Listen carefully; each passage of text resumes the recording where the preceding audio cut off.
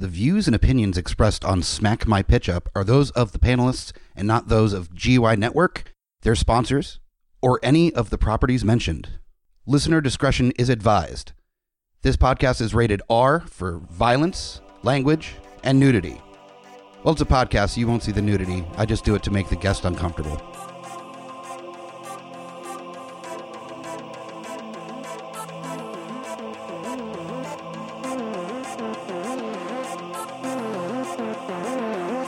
In a world gone mad with unnecessary reboots, remakes, and sequels, only one podcast has the guts to make it even worse. This is Smack My Pitch Up.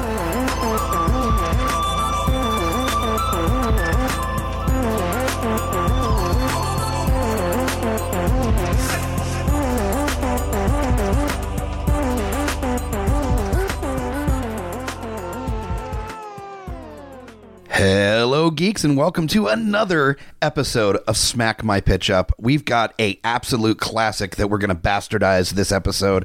I'm very excited about. This is a film that just about anybody listening is deeply familiar with, to a point where you could almost recite the movie, I'm assuming.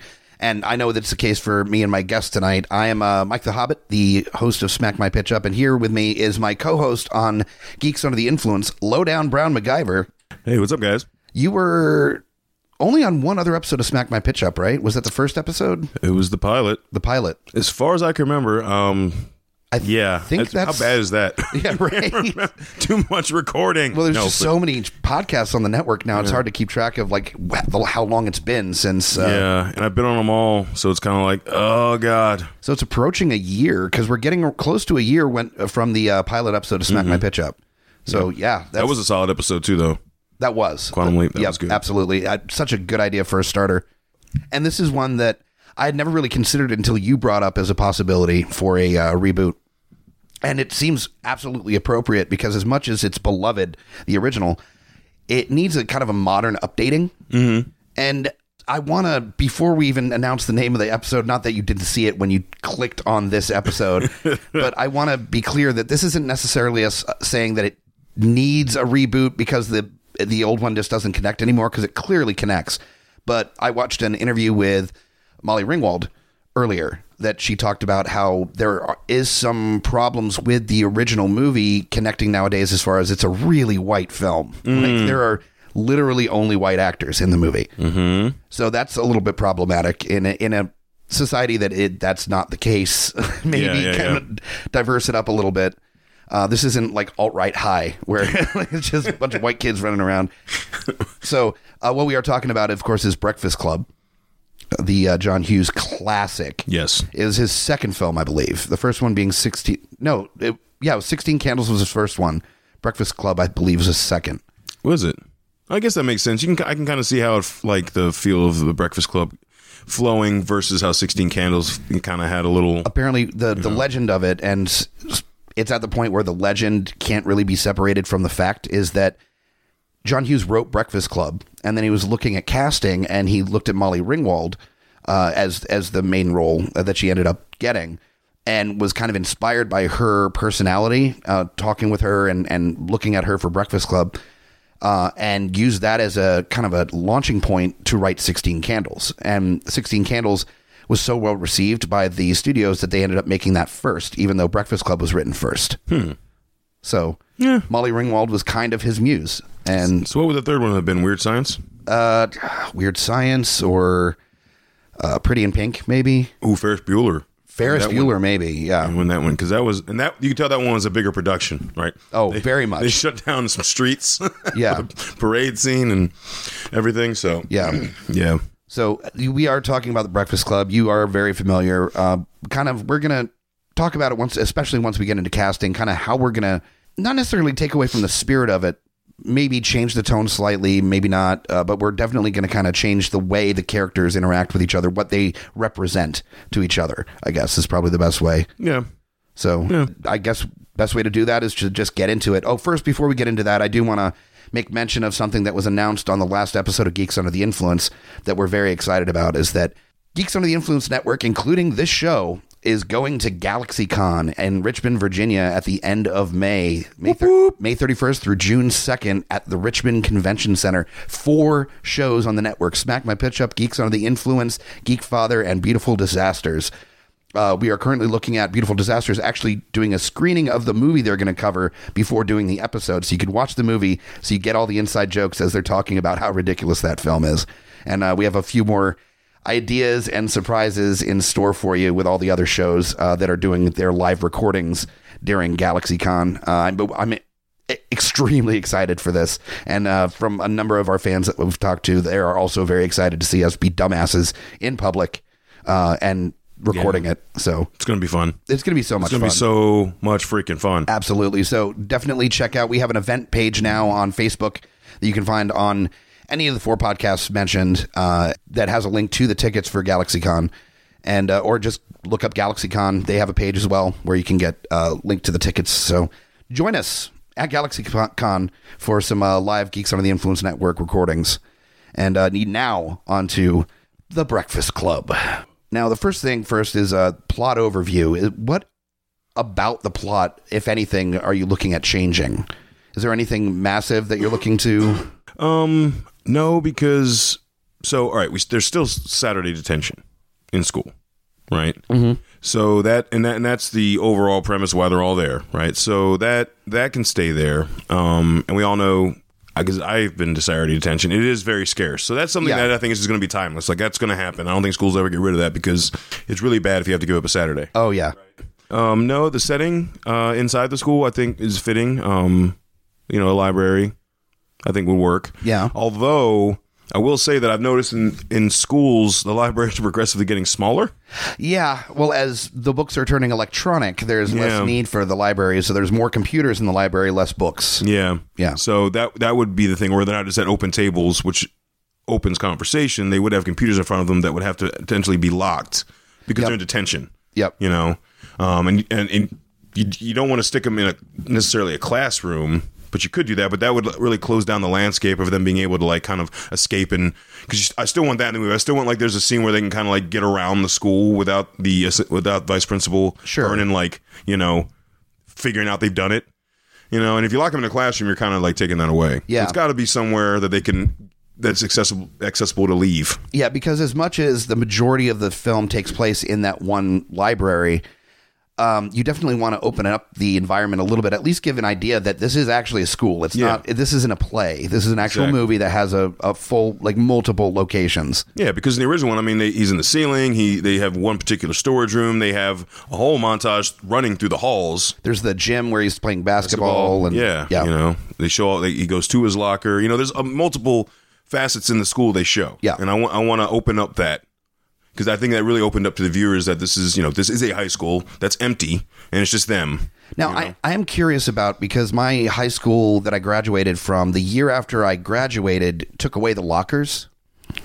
And lockers were no longer able to be used. And I know of a couple other schools that just lockers are no longer used. Is that a thing, like, overall? Or I was just one of those schools that decided to... I think you're maybe one of those schools, because my son's middle school, so... Maybe it's going to be different in high school, but my son's middle school, yes, they do have a Chromebook, which eliminates the need for textbooks to a certain extent. But they just redid every hall between the 6th to 8th grade hall, and they put the lockers back in. That's still a thing in the school. So it's just my weird overreactive school. Now, remember, I graduated the year of Columbine. So the year after Columbine, they locked all the lockers, and you couldn't have backpacks unless they were clear. So there were a bunch of assholes, 1950 style, with belts wrapped around their books, carrying them around the school because there was no other option. Wow. Yeah. Oh, and I did. I had a couple contracts at my previous job where I had to go into schools, and one of the newer schools, the Huguenot High School, that was literally still in the process of being built. It wasn't open for students yet. Sure. And they had not just regular lockers, they also had rows of lower lockers for wheelchair accessibility. That's pretty badass. That's pretty badass. Yeah, that's nice. I'm like, what are these? I'm like, oh, sweet. Nice. Yeah, that was pretty awesome. They thought of that. Yeah. Because, they had like 2 rows because, you don't need but so many, but it was cool that they didn't make students feel like they had to have this giant locker and they really couldn't utilize the whole thing. Yeah. You're trying to reach a higher shelf, and it's like, oh, well, I guess this is it for me. I guess I got just the floor. Cool. But no, so definitely, I feel like what I've seen of high schools, it hasn't changed so much. The only thing that's really changed is just some of the tech that's involved with it. Sure. That's what you've got, you know? So overall, I really can't say the setting or any of that stuff is going to change, right? Yeah. What will change, though, is we're going to talk about, you know, the issues that kids today deal with. Sure. That's the main premise of why it needs a reboot. You know, 34 years later, Kids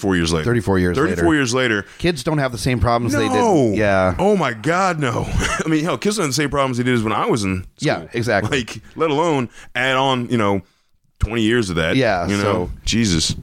Yeah. And that's the thing is that, you know, as much as it's a beloved film, it does have the regular character archetypes of high school from the 80s, where there's the jock, there's the prep, there's the weirdo kid, the nerd, you know, that there's all these like very set archetypes of characters, and the actors definitely give those characters nuance in that, but that's not exactly the way archetypes work nowadays in schools. So I think both of us are going to approach that in kind of our own ways. So I might as well get started with it. The way we usually start is by talking about, if you are unfamiliar with Smack My Pitch Up, how we do this is we have a actual take on it, something we think might actually work as a reboot or remake or sequel, and something that we think would just be kind of a fun, interesting take or silly take on the IP. So what are your directors for your serious and your funny? My director, I'll go with the funny first, would be Wes Anderson.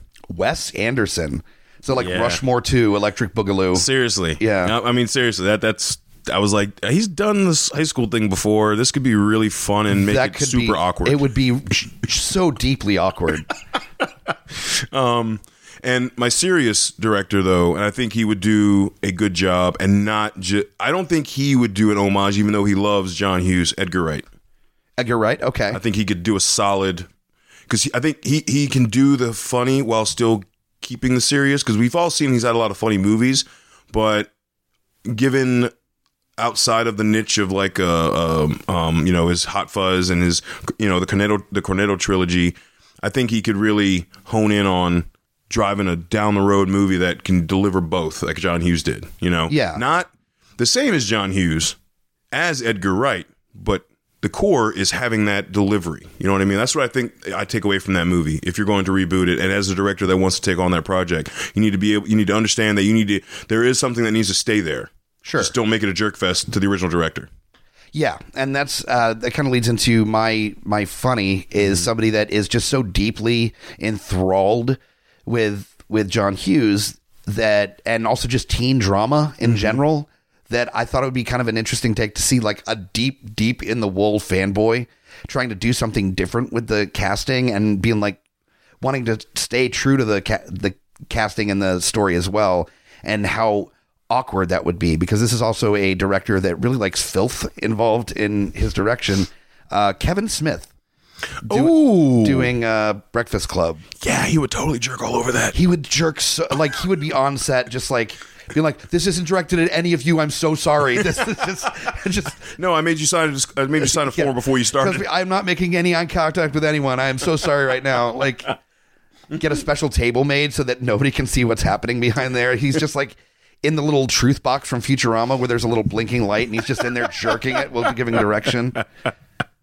Oh yeah, no, that's solid though. That is completely right. So the whole theme of the Kevin Smith side is it's going to be just like weird kind of alignment with the original, but like slightly off, and then occasional like hard turns on the original, trying to make it its own, but it's very jagged in kind of its approach. So I mean, I could see like him.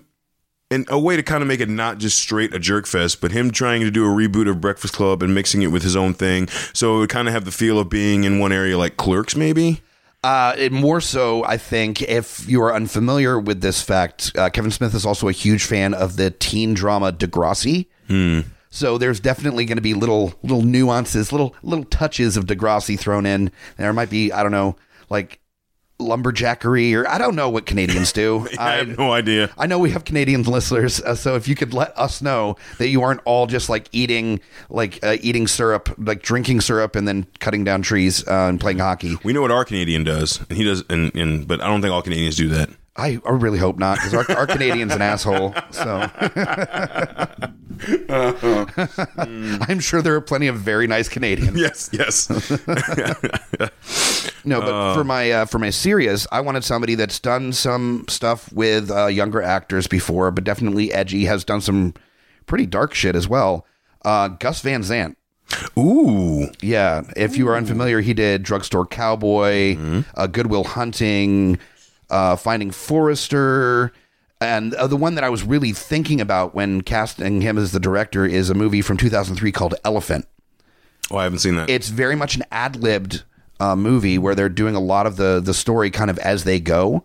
But this is in a school with high school kids, and then 3/4 of the way through the movie, a kid armed with guns comes in and starts shooting up the school.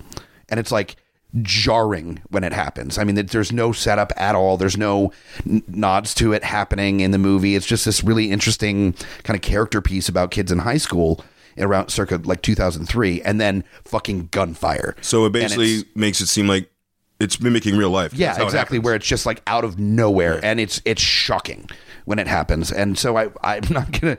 This is Breakfast Club, so I'm not getting like super dark, but there is definitely I was thinking about the scene with the nerd with Brian, where he talks about it ended up being a flare gun, bringing the gun to school to shoot himself, and I think putting a little bit of a turn where it leaves it more ambiguous as to what he was going to do with the gun would give it kind of a, because they laughed about it being a flare gun in Breakfast Club, and like, fuck no, they're not going to let he wouldn't be in fucking Saturday school. No, he would be in jail. He would be would be in a Hannibal Lecter mask. I mean, that is one thing that you just brought attention to. Clearly, like, that is not Saturday detention worth. That is like, you are expelled. You brought a gun to school, even if it was a flare gun. And B, your parents need to send you to get some help. Yeah, we exactly. really think that your son is troubled, and we there's hope that you. that's mid '80s where it's like, oh, you were going to shoot yourself. Well, you got to go to Saturday school. Yeah, what the fuck? Are you kidding me? That'll teach him to not be sad. Yeah, well, I mean, we've talked about this multiple times before off the air, where like, mental health had a stigma for the longest time, and people can't really talk about it.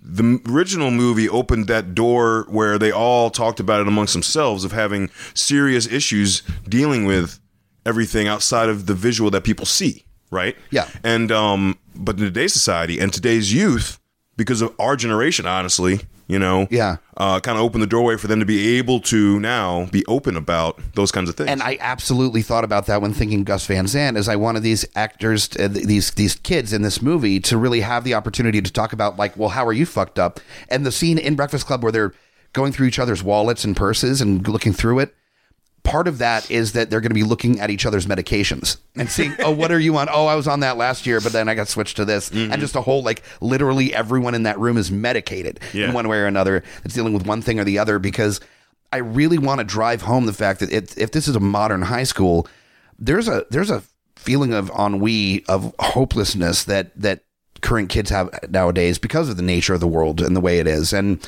with the internet and everybody being at each other's throats on social media. And I really want to drive that home, that this is an entire generation of fucking anxious, terrified, angry kids.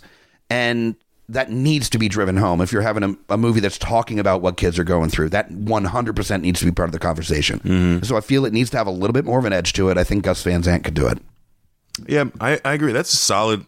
I didn't even think of him, but I think that's really solid. Nice. I do. I really dig that. That's awesome. Yeah. So, he also did My Own Private Idaho, if I didn't mention that, which I fucking love that movie so much. Yeah, that's a treat. Yeah. It really is. That's a treat. That's dark, too. But no, it's dark. It's like, you watch it, you're like, oh, whoa. Oh. Okay. And as a side note, one that I was bouncing between for my serious one was Rian Johnson. Okay. Just because he can direct he can do young well. He's done Brick, and I was really basing it off Brick. Granted, that was the detective style, but it definitely was comedic and dark at the same time. It had that. It had a good balance of light and dark, and that's, like I said, that's what I want. And that's the importance in Breakfast Club, is to do Exactly. that. One director that I was thinking of, and I was really kind of leaning towards it, but he just did his directorial debut, so I wasn't sure if like it was the right choice, and was Jonah Hill. If you are unfamiliar with his directing, he just did a movie called Mid-90s.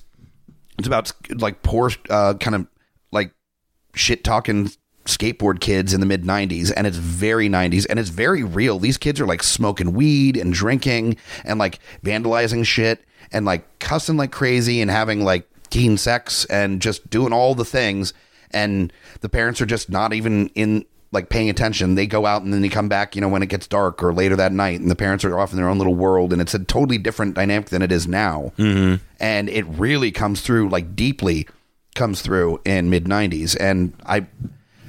But it was so deeply 90s. I don't know how Jonah Hill would have dealt with the 80s kind of aesthetic or a modern take either. Like that, this was clearly from his generation, being that kid, you know, or being around that he was able to pull from. So I kind of decided to go with Kevin Smith as well for the funny instead of Jonah Hill. So I would say that movie's called mid-90s, but that could have been the mid-80s. Because kids are the same way.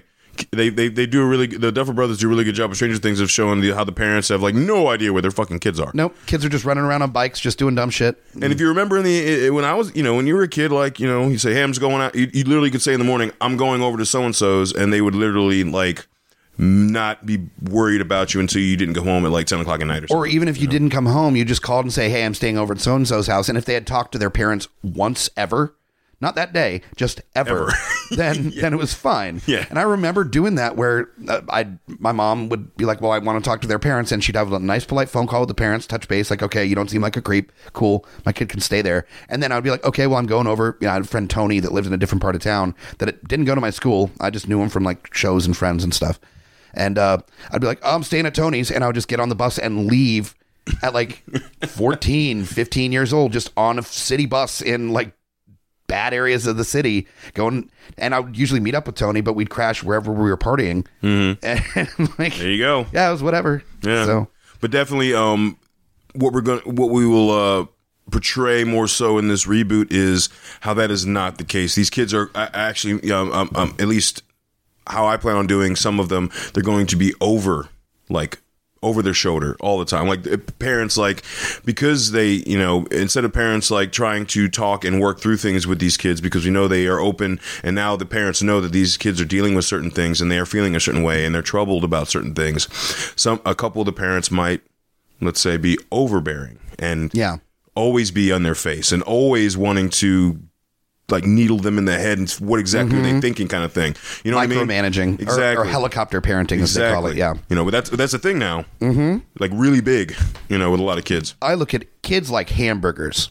That if you get a hamburger and you just like let it do its own thing for a while, and then you flip it once, let it like sizzle for a little bit while, it's going to be nice and juicy. It's going to be full of flavor and great profile. It's going to be a fantastic meal. You put your spatula on it and apply pressure constantly the entire time. It's gonna cook quicker, but it's gonna be completely dry, no flavor. It's gonna be cooked all the way through. It's gonna be just burned out, basically. It's gonna be gross. A little briquette, and that's that kids. You know, that's the same thing. You got to give them a little bit of breathing room. And I can say, as being the parent of a, you know, soon to be 14-year-old. Good God, really? 14? Yeah, in May, man, dude, 14.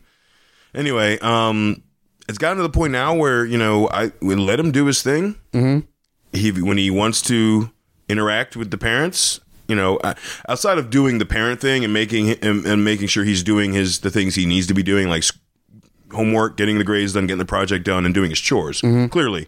But as far as like being helicoptering about him and his friends and his personal side, like, I'll let him do his thing, and then he comes to us and he openly talks about that stuff, because we don't like badger him with it. Yep. And also, the only time that we do badger him about something is when we can visibly tell physically something is wrong with him. Yeah, sure. Physically, he is dealing with something, and he needs us to push it out of him, kind of thing. Because let's face it, teenagers don't really know how to just vomit. They kind of just like keep it down until it explode. Exactly. Yeah. So other than that, it works well. It works very well. Hell yeah. Just don't be up your kids' asses. Absolutely. Anyway. Speaking of kids, we got a lot of kids we got to cast in this thing. Yeah. So I started with the principal. I did too. Who I casted. So that's Principal Richard Vernon. Mm-hmm. And who's your funny? My funny is, well, I picked Wes Anderson, so I had to go Bill Murray. Ooh, yeah, okay. I mean, I had to. And he has that way of being like a complete dick, but you're just like, I adore you as he's being a dick. Exactly. He's so lovable. Oh, yeah. And my serious, and I went through a few different actors for this, but I settled on Idris Elba. I think he could really drive that home. Yeah, I mean, real like firm hand kind of principle. Yeah, so he's one I settled on, but I was bouncing between him and Bryan Cranston actually. Ooh, not a bad. Bryan Cranston could have done really well. That's solid too. Yeah. For my funny, I decided, directed by Kevin Smith, I thought it would be a lot of fun to see what Dennis Leary could do as the principal. Oh, because he's that dickhead kind of personality, and I was just thinking of the scene with Bender in the coat room or wherever he is, where he's like, I'll fuck you up. And he's like, you're going to hit me? Or are you threatening me? He's like, who's going to believe you? Just Dennis Leary with that smarmy attitude, just delivering that line, I think would be absolutely brilliant. It's funny you mentioned that. I was thinking of the same thing, and that was one of the key factors that I ended up picking Idris over, because I'm like, imagine Idris Elba walking up to you, but he goes back into thug mode like The Wire, and he just straight up just like is just in your grill, like, I would be like, you know what I mean? Like, yeah. So that's and I pictured Bryan Cranston do it. And I'm like, oh nah, dude, you're not scary. Yeah, even to a kid, you're not scary. Now, for the Gus Van Sant one, I wanted a character actor that could really drive home the fact that it was less about these kids being assholes or this being just a one-dimensional prick, and it's just this dude that just doesn't get it. Mm-hmm. Like, he's just out of the loop completely. It's that thing, and like, these kids turned on me, and the janitor's like, or you thought this would be a fun job and found out it wasn't, and it took some work, and you were like, fuck this. And an actor that's just killed it on Breaking Bad and Better Call Saul, Bob Odenkirk as the principal, I think would be a lot of fun in that role. Yes, because we basically get Saul. Even when he's doing a dramatic role, it's not that it's funny what he's doing, but there's such a nuance that comes from his comedic background that it gives it a lot of room. That is why they have had a successful 3 seasons of Better Call Saul, where he is the main character in spinoff of Breaking Bad. Right? I mean, that's why that's there, because his delivery. He also is a writer for that show. Sure. And it's like, it's hilarious, but it still keeps the feel in the vein of that show. Mm-hmm. But you're right, his delivery, like, I laugh my ass off at the show, and like, I don't think I should be laughing. But it seems where it's super serious, this moment, but it's just it's him. There's the fuck you-itude of it that you're just like, Yeah. I love it. Bob Odenkirk's amazing. That's awesome. Yeah. I thought that was pretty good. Next one that I got is Andrew Clark, the previously known as the Jock from Breakfast Club. Who do you got for your funny and your serious? My funny went with Zac Efron. Okay. Just because and he's never been in a Wes Anderson movie. I think Wes Anderson would have a field day with pretty boy Zac Efron. That's true. Honestly, I think he would. Like, I think he would just go to town on him, because he's like, oh, you want to be in my movie? Like, because it's totally out of his wheelhouse. Prepare to get awkward. Yeah, seriously. Yeah. Like I said, my funny one is basically made off just being awkward. Okay. So all my choices are just going to be like, oh, this is going to be, oh God, just strange. Like, I want to take his Xanax for them. Okay. My serious would be John Boyega. Okay. John Boyega. He's and in this vein.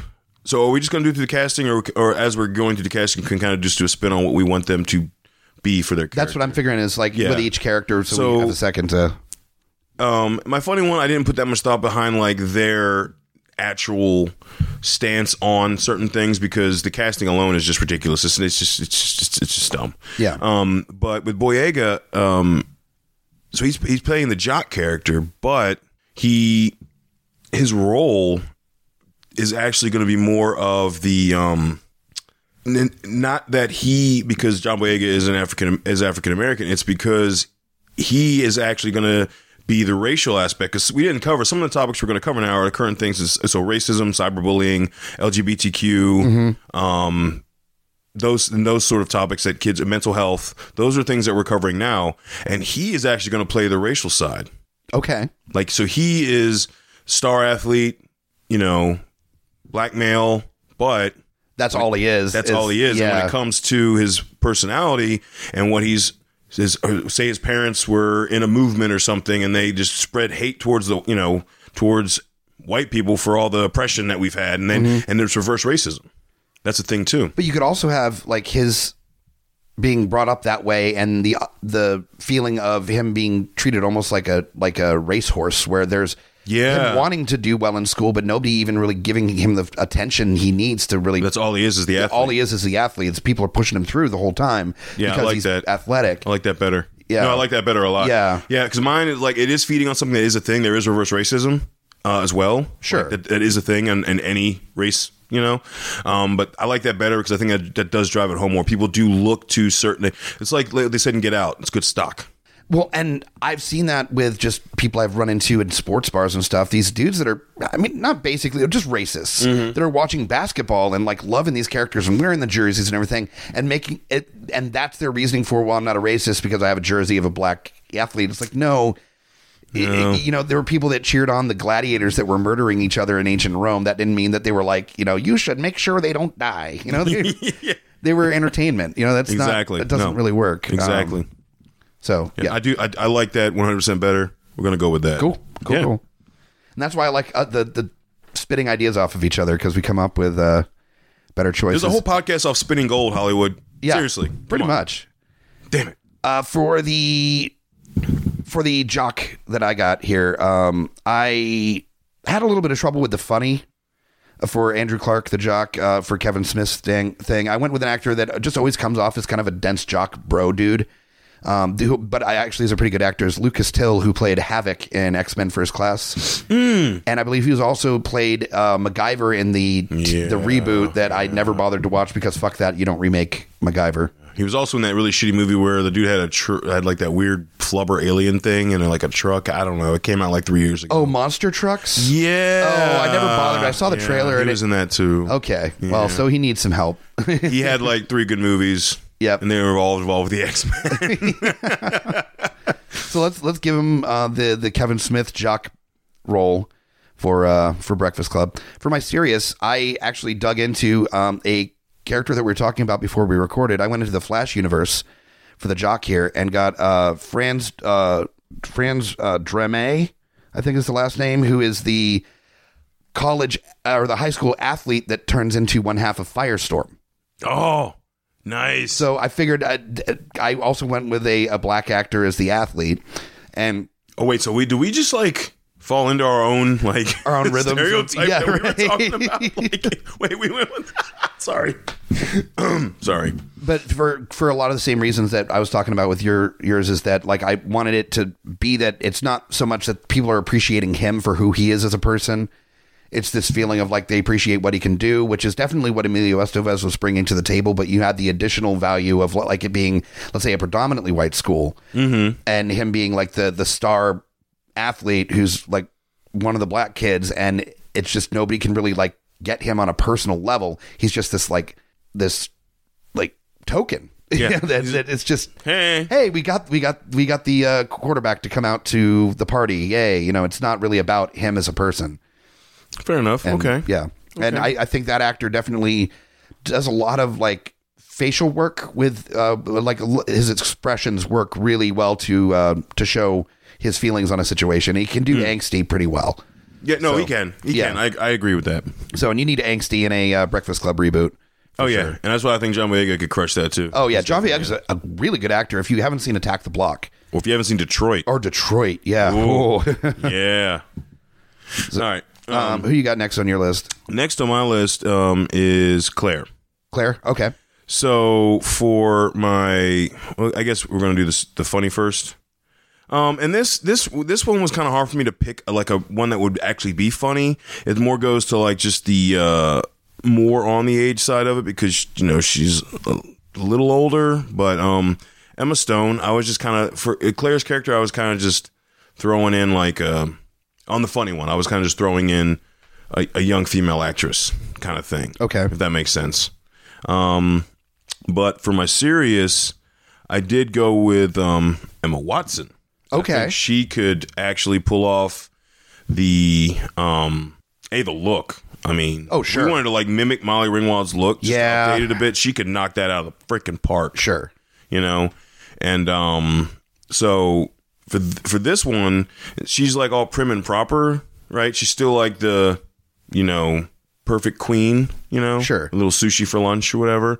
But she is actually the victim of cyberbullying. People make fun of her because of that. Because in today's society, that is not like what makes you the queen bee anymore. Sure. Yeah. You know what I mean? That's not how it works today, right? So she's actually the one that's the victim of. She's actually being bullied constantly through all social media for when she tries to post cute pics and make, you know, and all the selfies and stuff So like she's that. probably popular, like got a lot of followers on Instagram and stuff like that. But within the school, she's this vapid. Exactly. Like, okay, I got you. Exactly. Because the nerds have taken over. Totally. Yeah. Which is going to come up later in other casting choices. All right. Fair enough. But no, I felt that was a good turn on that. Like, you know, the character that would be seen as like one of the most popular in school is now actually the one that's having to deal with the ultimate thing is bullying. Yeah. You know what I mean? Because I'm kind of in touch with school with having a teenager, so I know what's like relevant and what kids look at as far as what's really the big deal now. Sure. Right? And apparently it's flossing from Fortnite. That's what's really important nowadays. But no, like, you know, yeah, you could have all these, you know, your Twitter account's blown up and you got all the followers on the tweets and then you got your Instagram followers. You sounded like such an old man. Got all the followers on the tweets. I don't do Twitter, man. That's just it's like the one I don't do. How do I twit? That's not Grandpa. That's not what. That's not. I was trying to mimic Dennis Leary. He had a commercial a couple years ago where he said your facey spaces and your tweety pages, and I was like, "That's hilarious." That's nice. Nice. And it's Dennis Leary, so yeah. Anyway, but so who do you have for Claire? For Claire, for my Kevin Smith, I wanted, I kind of made an assumption that he would definitely cast this young actress in it because it's the young preppy girl and he's done it before. Harley Quinn Smith. Yeah. Yeah. I thought you were going to go with that or Johnny Depp's daughter. One of the two. No. I figured he would definitely cast his own daughter in a Breakfast Club reboot and say, no, like he's done with his wife. I was like, it's the best actress for the job. Sure it was. Yeah, it's fine. And I don't begrudge, that shit happens. I mean, that's why Joan Cusack and John Cusack are in a bunch of movies together is that, familydom, that comes into Hollywood. So fuck it. I can't give him too much shit about it.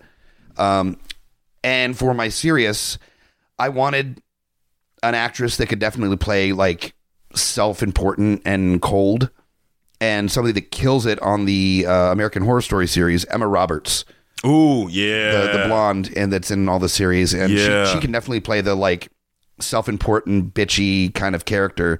And I want, at least at first, I want that major arc of the characters coming off as these pretty shitty people. And as they start to really understand just how much everybody else goes through too, it softens them. Yeah. Well, it's just like, with names so far, you got John Boyega. He's still going to come across as a guy who's the shit at first, right? Like, I got everything going for me, man, like blah, blah, you can't touch me. And then you've got the Claire character who, again, she's got all these followers and she keeps taking selfies at the beginning, like, and posting all these things like, I just got 5 likes, yada, yada, yada. And then deep down, you realize that inside, the people that are like her peers, you're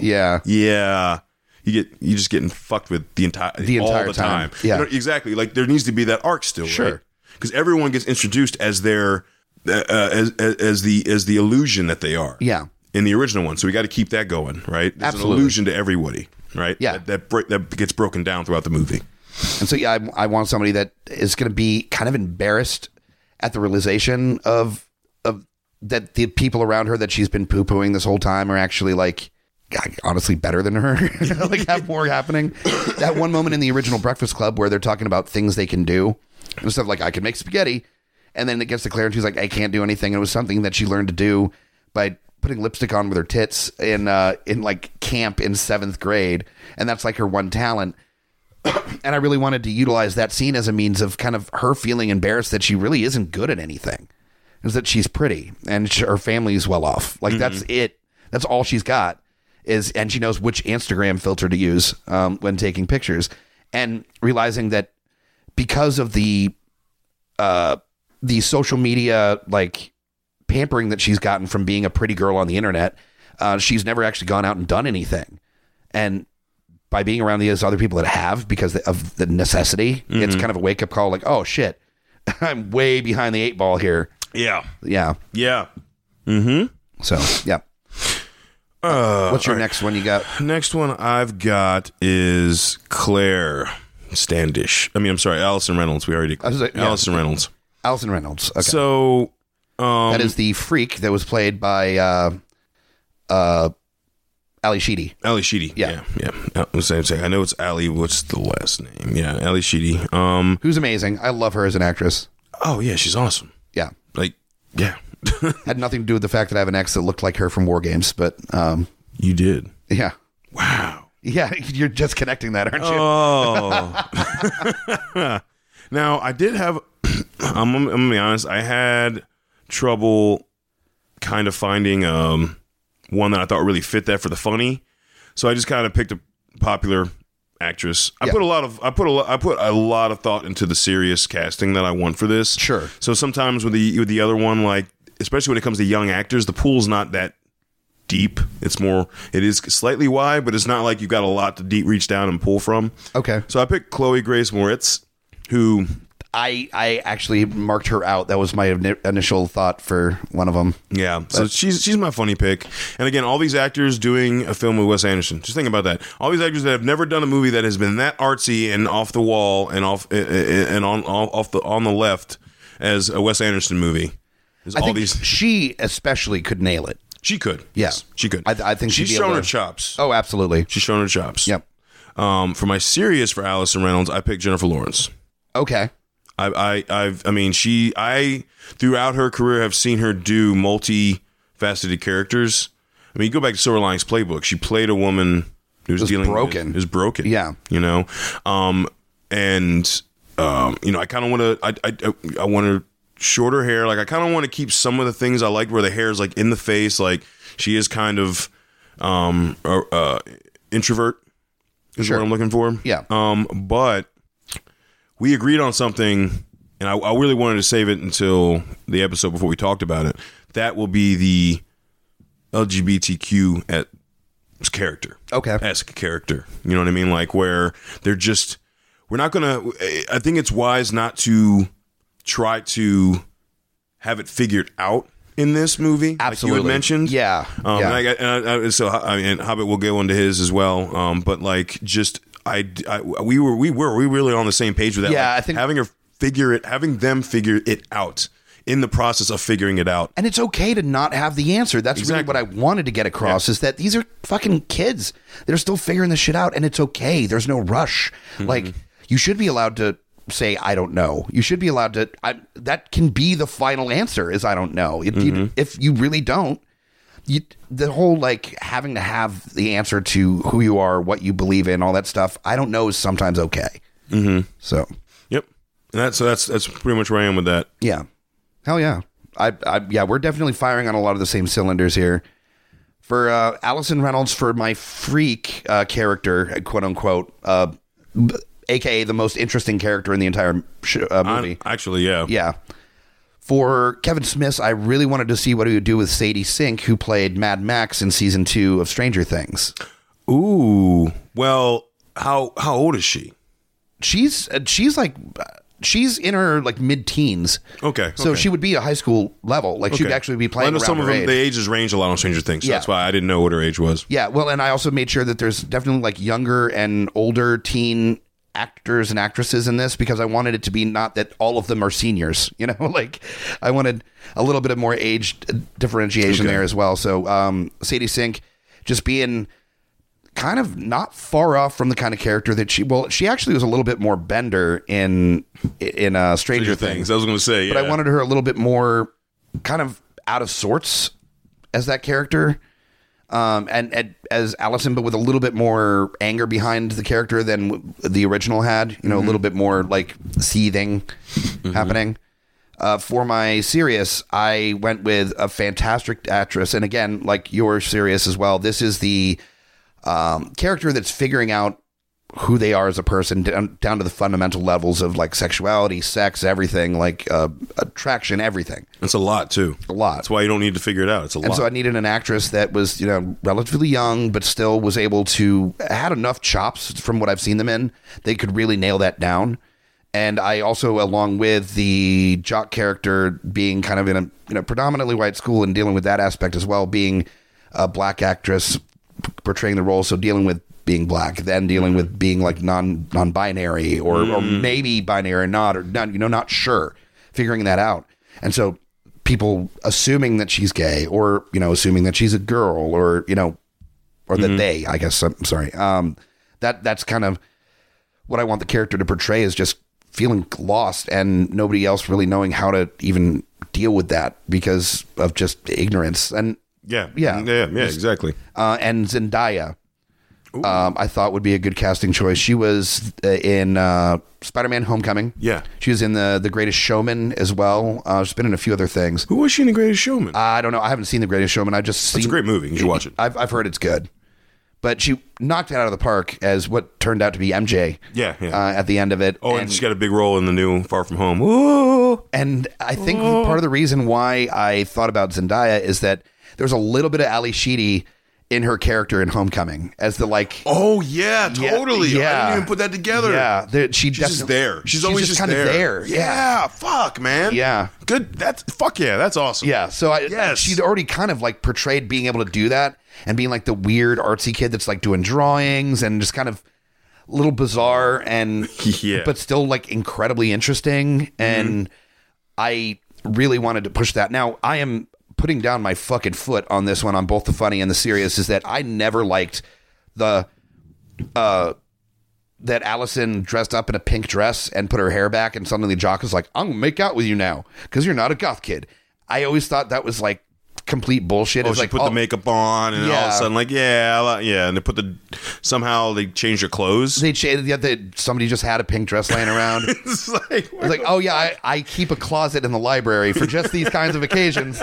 Like pulls a book and the bookcase opens up and there's just a bunch of different colored dresses behind it, No, I did not want that. I wanted it more to be that, if there is any romanticism between this character and anyone else, that it is the other person learning to appreciate this character for who they are, not them coming out of their shells enough to wear pink. I don't know. Like, I don't think like you having to change yourself so other people can like you is the right message. No, and they really did. That's really what they drove home. Yeah, in the original one. Yeah. That's what was driven home, right? You need to not be yourself, right? Yeah. What if she was comfortable in her trench coat in the original one, and like, you know what I mean, making her weird pixie stick Cheeto chip sandwich. Oh my god, that horrifying sandwich. Or whatever. I mean, I've been high enough. I would have eaten that at some point. Fuck. Anyway, yeah. So Zendaya for my series for nice. Allison. I really dig that. Yeah. Hell yeah. So that leaves we got two left. One of the kids and another main character who actually does have some. Well, we haven't done Bender the bully or Brian Johnson the nerd. Oh yeah, we got Bender and Brian. That's right. Yeah. Jesus. So I'm gonna go with Bender on this one. Okay. And for the Bender funny one, I picked where's his Will Poulter. I guess I can pronounce it. Poulter. I don't know how to pronounce his Poulter, maybe. Poulter. Yeah. He was he was in like Maze Runner. But he was also in Bandersnatch. Okay, yeah. He was the other kid guy. Yeah. Okay. Just because, like, I think he would just look ridiculous, all like toughed up and like, trying to look all hardcore. Sure. Like, he would just look ridiculous. Just so again, funny casting. So, for the serious one though, I picked Ezra Miller for that character. Okay.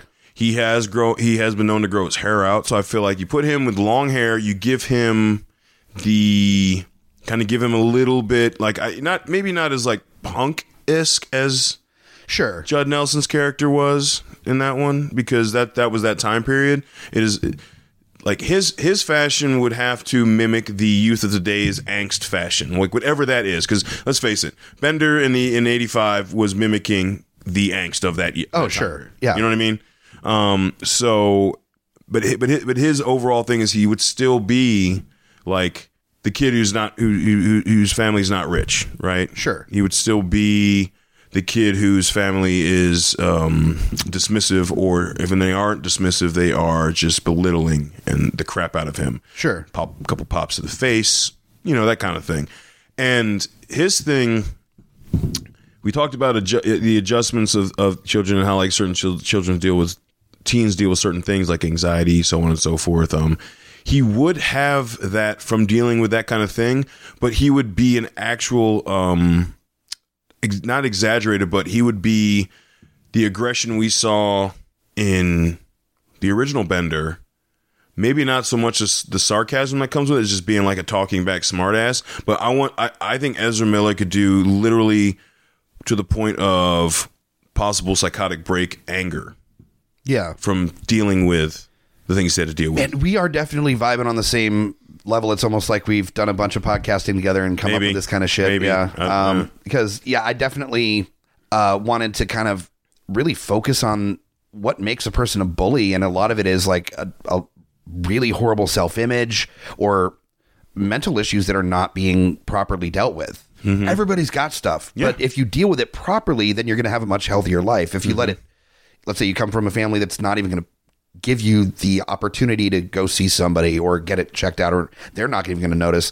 Yeah. Then you're just it's going to get worse. You're going to have bad coping mechanisms like he did. And so, I think mental health is definitely a major conversation for my characters. So that is the mental health. Yeah. You just, yeah. You're right. We were just on like complete, like, holy crap. I mean, the complete same page with a lot of the stuff. The actors might be different, but like what we want from the character is a lot of the same. I like that, So yeah, that's my Benders. Okay.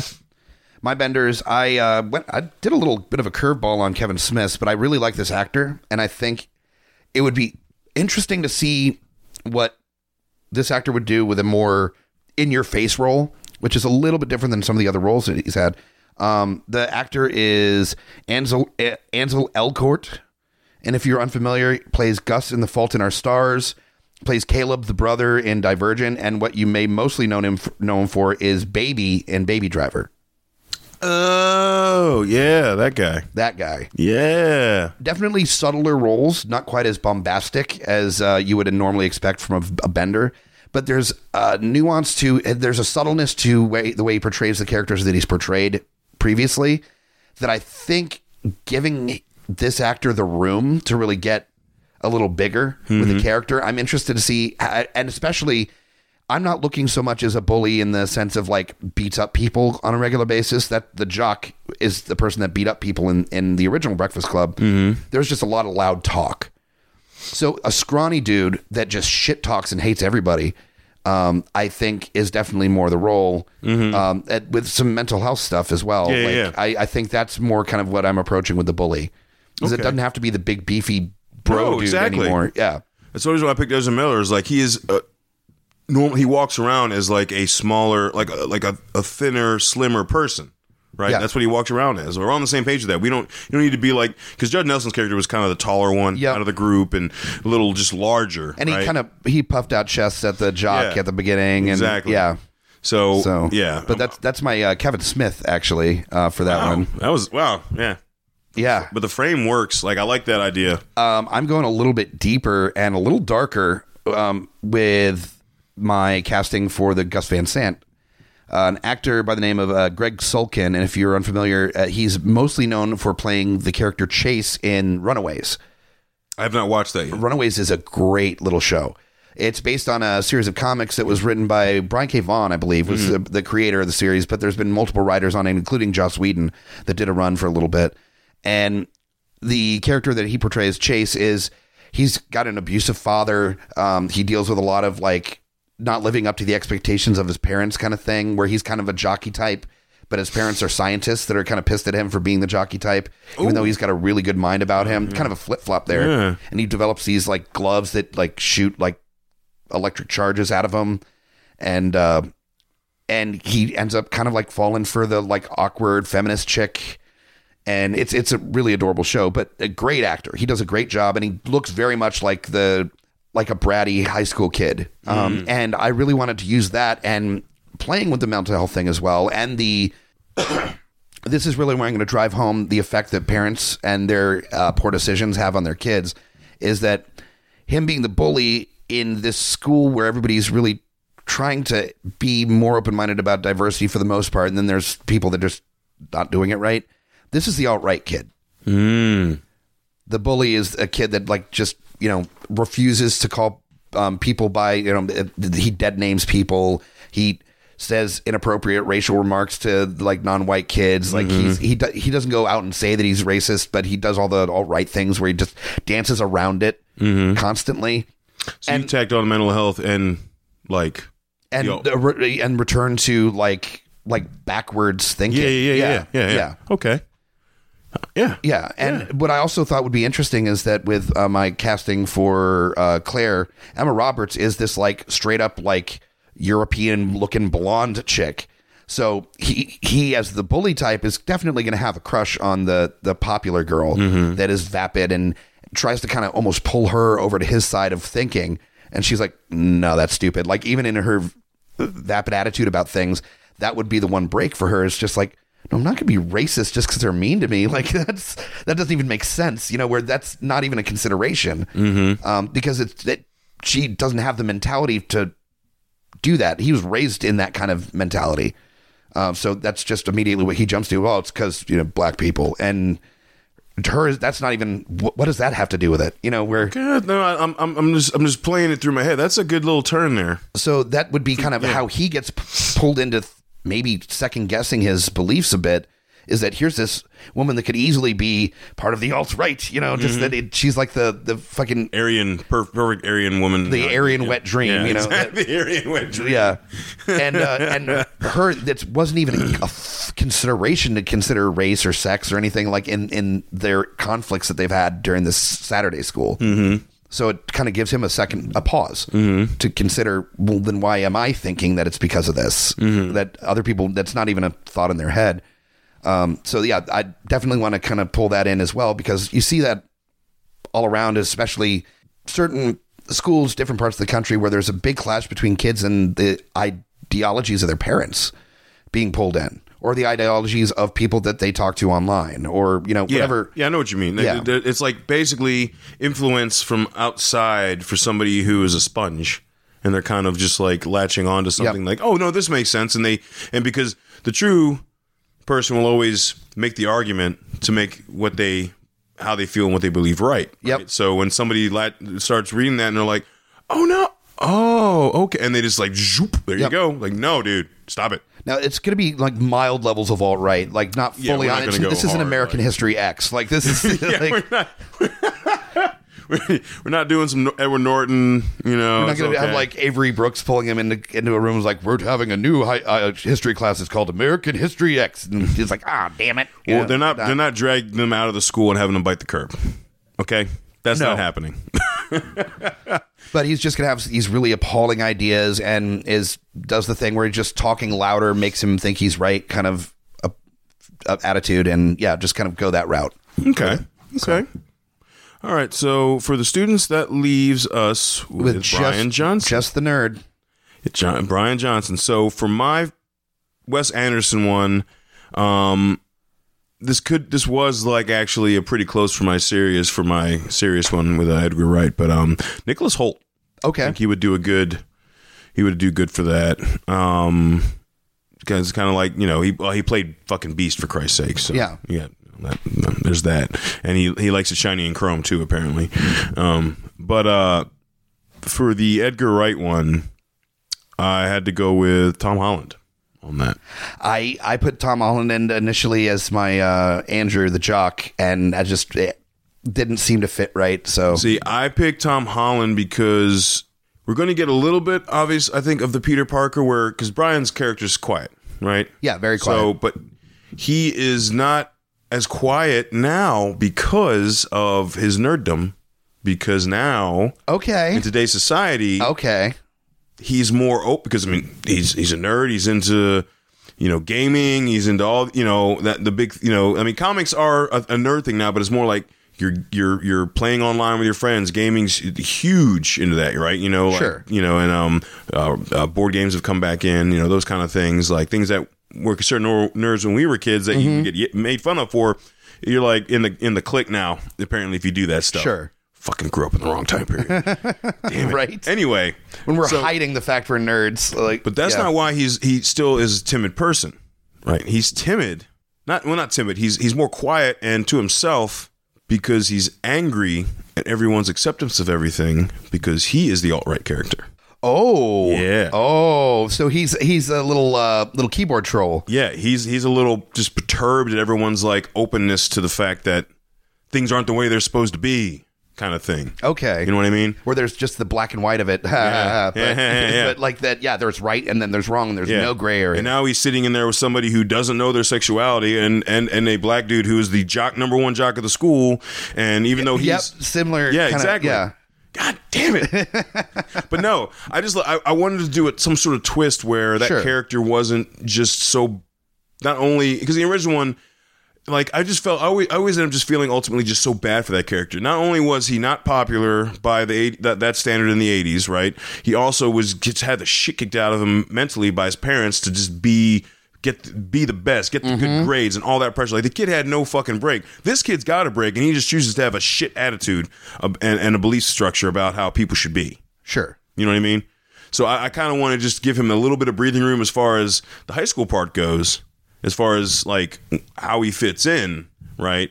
But the reason now he doesn't fit in is because he's just got a shit view of things, and that's strictly on him. It's not somebody else doing it. He just has a shit view of things because he hasn't had A, somebody to tell him that's wrong, and B, realize that the people that are in his life that are telling him that this is wrong in society to fuck off. Yeah. You know what I'm saying? Yeah. That kind of thing. So yeah, we're definitely kind of feeling similar stuffs. Yeah. And that comes out, and that doesn't come out in the movie until the crescendo scene where everyone kind of digs in. Like because in the original one, Brian's quiet for a good chunk of the time. He tries to talk, he gets shut out by pretty much every character. Yep. But then the crescendo of the movie, or the what do they call it, the denouement? Oh, where he covers his face, is like, do you know why I'm in here? Do you? Yeah, except now it's going to be like talking. He'll be like strictly looking at like two of the people because the other two he doesn't like, and then it'll come out and he might drop a couple different slurs. Maybe not the hard ones because we are going to keep it kind of light, but like definitely some angst towards the jock character and some angst towards the LGBTQ character. Okay. And then they're going to have to hash that out. You know what I'm saying? That Yeah, kind of thing. Yeah. Okay. I made some choices. He said, I've made some choices. Yeah, I definitely wanted to kind of mix it up a little bit on both of these characters, as instead of being just the geeky, awkward white dude with glasses, do something a little bit different.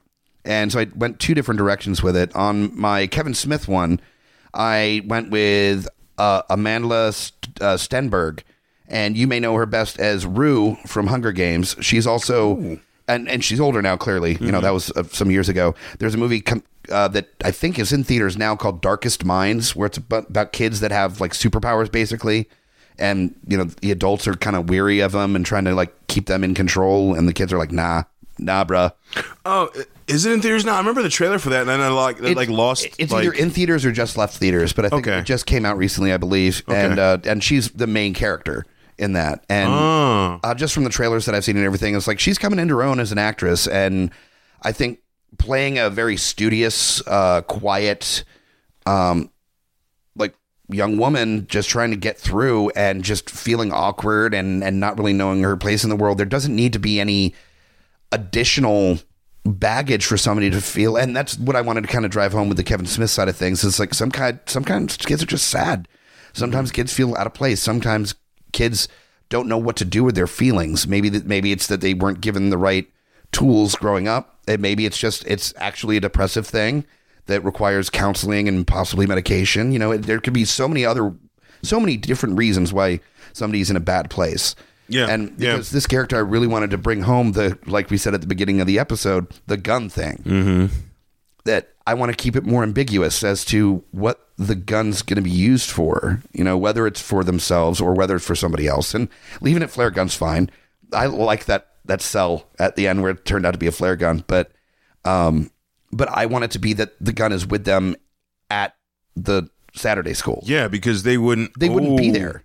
Oh. So it's ambiguous as to how this day could have ended if the kids didn't get together and actually like talk it out and talk to each other. Oh. And that amazing moment at the end, this huge twist to it, that at the end it's like, fuck, they could have died or we could have died if we didn't actually break it down and actually start fucking talking to each other. Okay, so like everything that we've talked about needs to just congeal together, because like I didn't think about keeping the gun in with my character, but like him having to come to terms with now being forced to communicate with things that he doesn't agree with, like at least with my, my Brian, like yes, like because that would be such a huge moment of the realization of these kids where he just like.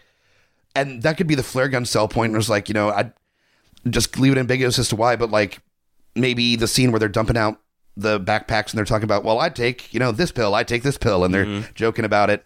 And everybody's on meds. He just kind of digs through his bag and pulls out his medication the he in the Sirius, she in the Kevin Smith version.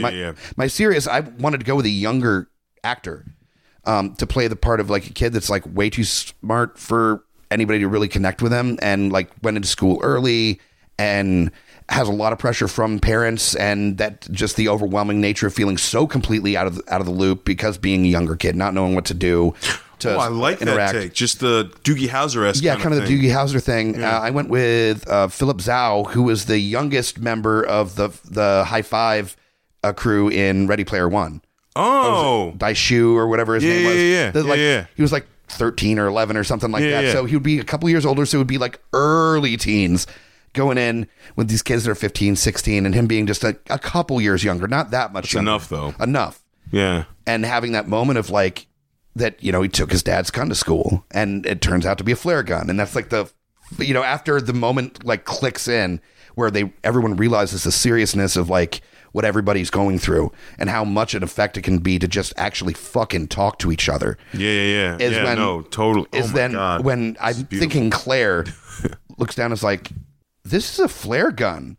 And this moment of like the kids laughing and then the nerd on both sides realizing it's not laughing at so much as just laughing at because it's a tension break. It's like, oh, fuck.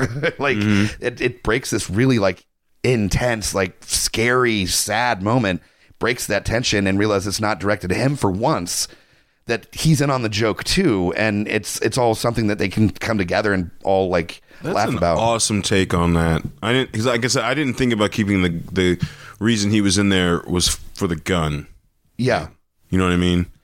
So well, it would have to be that would have to be in there for something else. Well, something else, but I didn't think about keeping that fact it was a flare gun in this. Yeah. So that's I like that. And it's enough of a twist. It's still carrying the spirit of the character, but it's enough of a twist that all the fans that are of the classic would go in there expecting that scene and being like, oh no, it's there. Like it was in for another reason. The gun is there. It could have been used for. No, I like that. Yeah. Damn. We're making, like I said, gold here.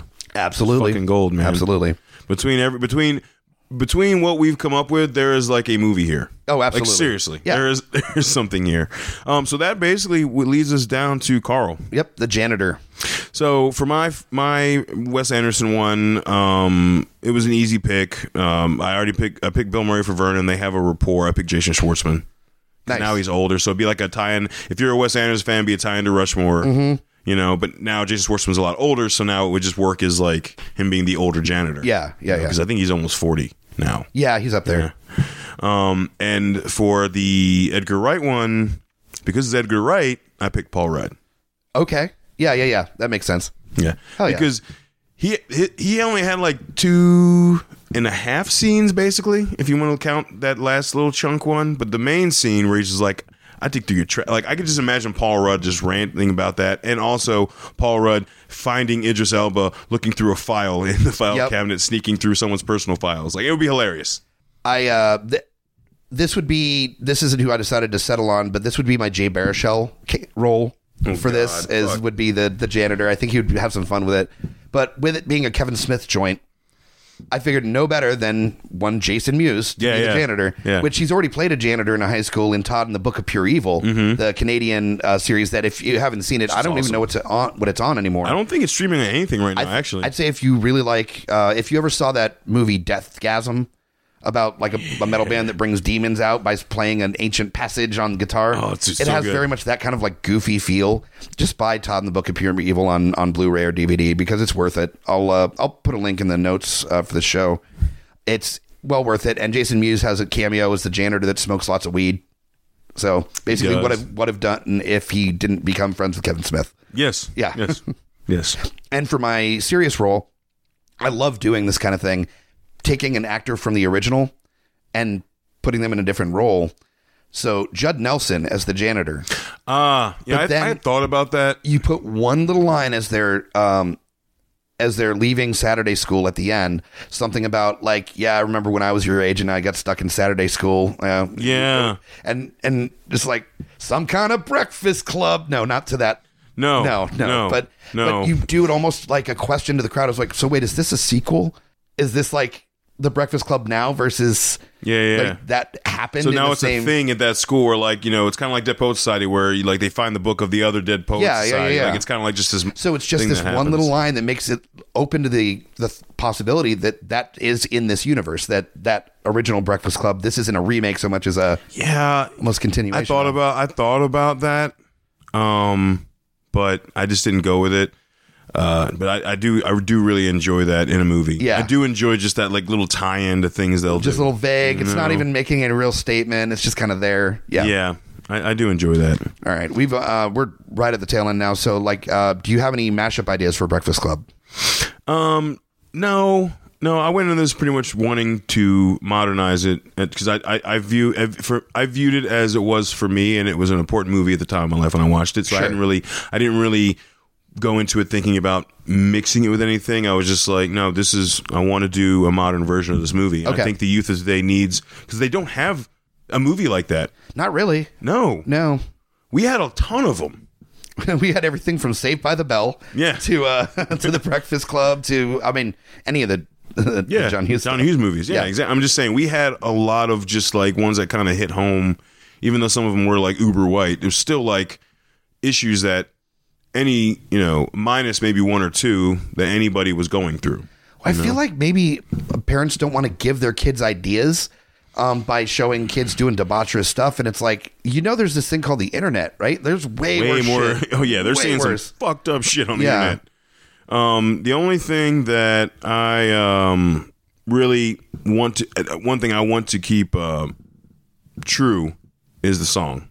Oh, okay. And are you doing the original or? Well, no. So I found a artist. His name is Willis Earl Beal, and he does a cover of this song. It's strictly him on a piano, and that's all it is. So it's a little more morose. Okay. It takes away the 80s pop kind of, because even though the song has like it's all in minor keys, right? It still has like kind of like a upbeat feel. No, this is just because like. My vision for the end was like when they all like leave to get picked up. Yeah. Instead of having the Judd Nelson like fist in the air thing, they go back through whatever carnage was wreaked through the library that day. Like, because like in the original one, and when they fuck around and they do cause some damage to things, right? Yeah. Right? That apparently would give them Saturday school for the rest of their fucking life in high school. Like, falling through the ceiling is not something that just gets swept under the rug, right? Sure, yeah. But anyway, so, like, I just think, like, the montage for an ending would be, like, just going kind of like, almost like doing the John Carpenter thing with Halloween, where you go to the scenes of the movie with that song playing, and, like, in the idea that none of them will forget what they learned that day. Sure. Kind of thing. Okay. That makes sense. Yeah. I got you. Yeah. Hell yeah. So. I definitely want to keep, if there is romance, just between the bully and the prep on both ends. And even that, maybe not even go into the diamond earring thing. I feel like that's a little bit much. I think a little more nuance is probably a better way to go. The jock freak connection always just didn't set with me right. It seemed almost like a kind of a weird decision at the end to throw that together too. So it's like literally the only person that's not scoring at this point is the nerd. And I'm like, I mean, I do get at that time period, like the jock going with that, with the nerd versus the, like, I get the priss going with the bad boy. Yeah. I totally get that. Sure. Yeah. That's like a tale as old as time, right? Yeah. But I get the jock going with the non-standard, like, what he should be attracted to thing. Like, the jock should be with the prep girl, right? Yeah. I get that at that time period, why that, I feel like that was a decision that was made. Okay. If that makes sense. Like, Yeah. You see it in other things if you kind of compare it to what else came out around that. Well, I mean, it's very much She's All That? Yeah. I mean, that's the entire premise of that movie. Yeah, is like they that's a 90s dress up movie. the nerdy girl to look pretty, and then all of a sudden the popular kid, likes her. Any movie that's got a nerdy girl not another teen movie made fun of that. Yep.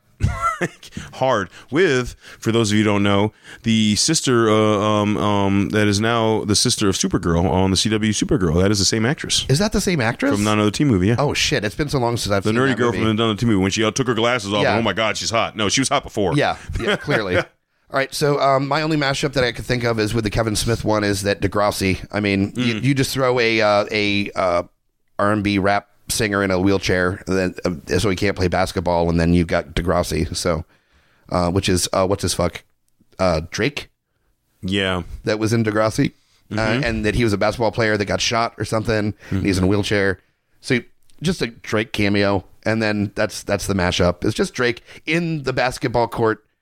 when Bender goes in there, he's just in there with the wheelchair, just like shooting hoops, and just like waves at him and is like, "Yeah, what's up, man?" And then that's it. That's literally how the mashup happens. Is That's all. I mean, that's that he's cool. like the basketball coach now. Yeah, like, and he's playing the character from Degrassi. That's awesome. Yeah, and then boom, that's your mashup. That's fine. All right. So now we're gonna get to our trailers, and then that's it for this episode. So, did you want to go first or second? I'll go second. Okay. So keep the music, and then I'm gonna do my. I think I'm gonna do my serious. I think that I definitely want to get that. So here we go.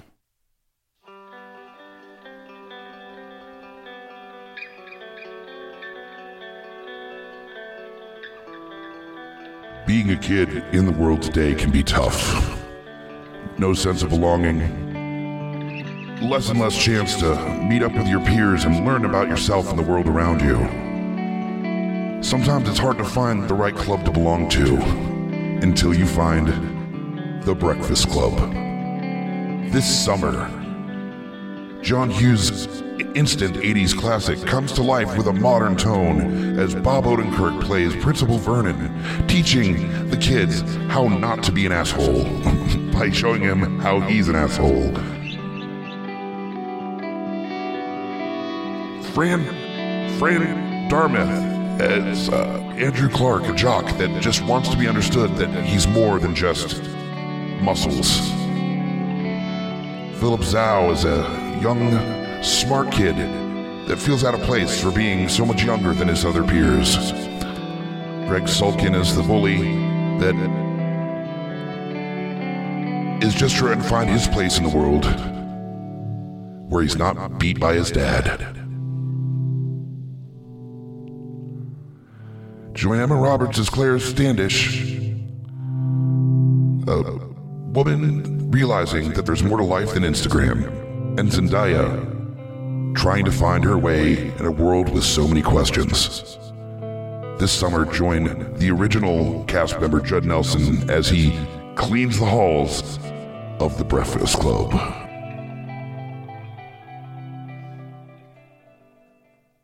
All right. So that's There was that. that was a whole thing that was happened there. Whereas again, the kid's like, he doesn't want his dad to hit him. I have no idea. I don't know. That was hilarious. Thank you for that. Okay. It's fucking funny. All right. So that was my serious. Are you doing your funny or your serious? I'm doing my funny. Oh, before that, you brought a nice little share that we might make mention of. Yeah. So I brought I was at Triple Crossing this past weekend, which is a local brewery out of Richmond, Virginia. They have two locations, downtown and Fulton location. It's called The Proposition. It is 8%. Whew. And it is and you'll be surprised at this by the taste.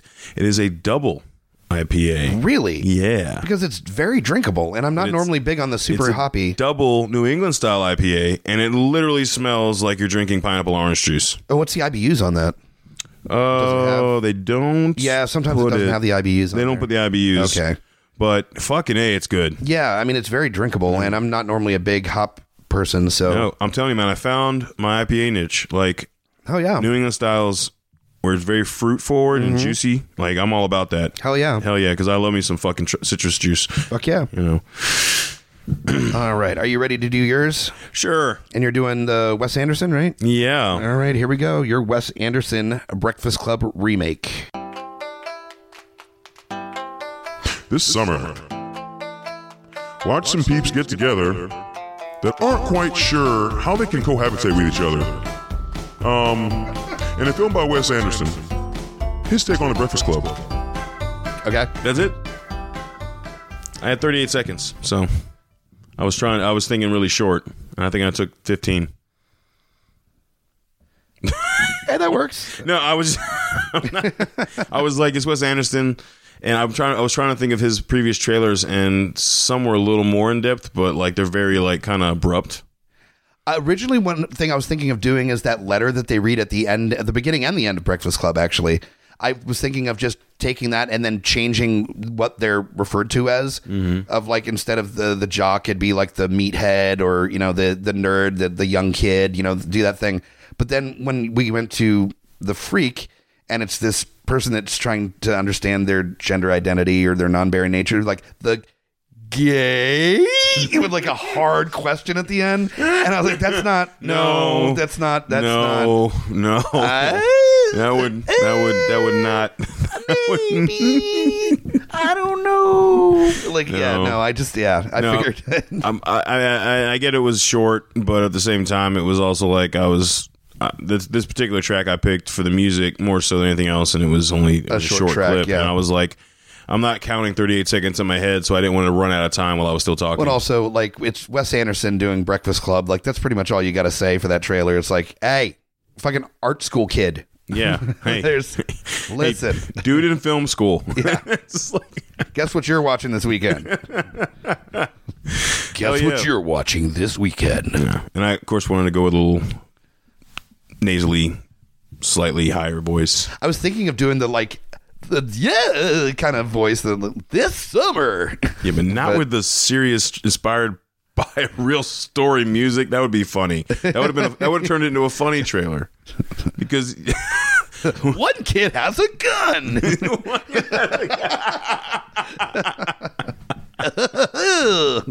No.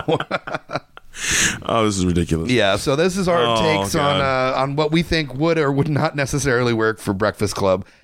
Please let us know what you thought about this episode, what you thought about our kind of turns and changes to the script, our ideas for the casting.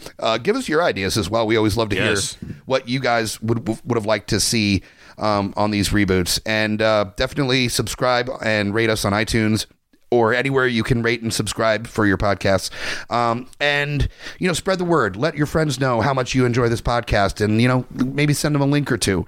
And also, if you really want to support this podcast along with any of the other ones on the Geeks Under the Influence network, best way to do so is buy our merch. You go to the TeePublic site, GUIPodcast.com/store.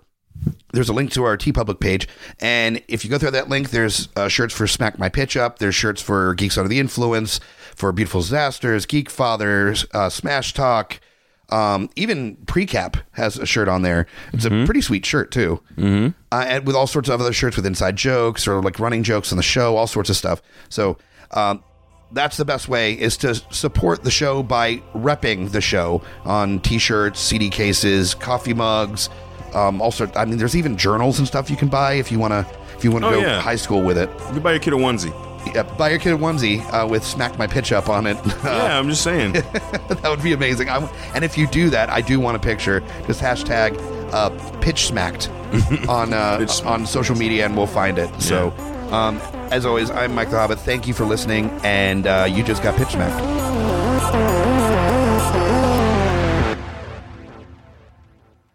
GUIPodcast.com.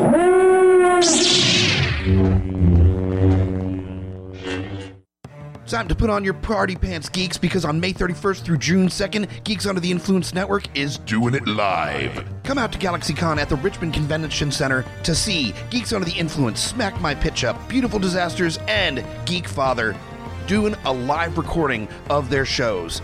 In addition, I will be on a panel called Adventures in Podcasting telling you how to get in and started on your very own podcast. There is plenty more in store coming from Geeks Under the Influence, so definitely stay tuned to our social media and GUIPodcast.com for more information. We have an event page on Facebook. If you look up the Smack My Pitch Up, Geek Father, Geeks Under the Influence, or Beautiful Disasters page on Facebook, you can find the event there, or links on the homepage at GUIPodcast.com. Come out and join us or die live. This is Mike the Hobbit, direct from Fallout on a trivia night, telling you to come here every first and third Monday for trivia between 8 and 10, 25-cent wings, drink specials, prizes, and tons of really inappropriate trivia. It's a lot of fun. Do you guys agree?